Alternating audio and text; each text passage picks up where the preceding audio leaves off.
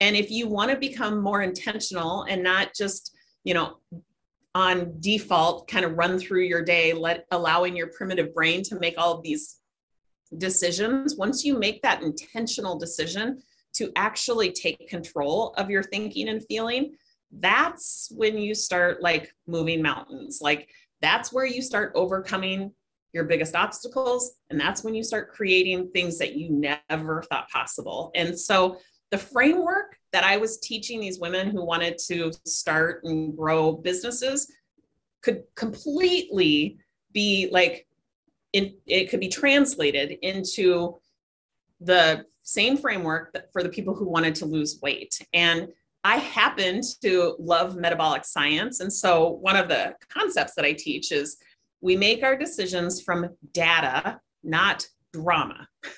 When you make your decisions from drama, it usually doesn't end real well.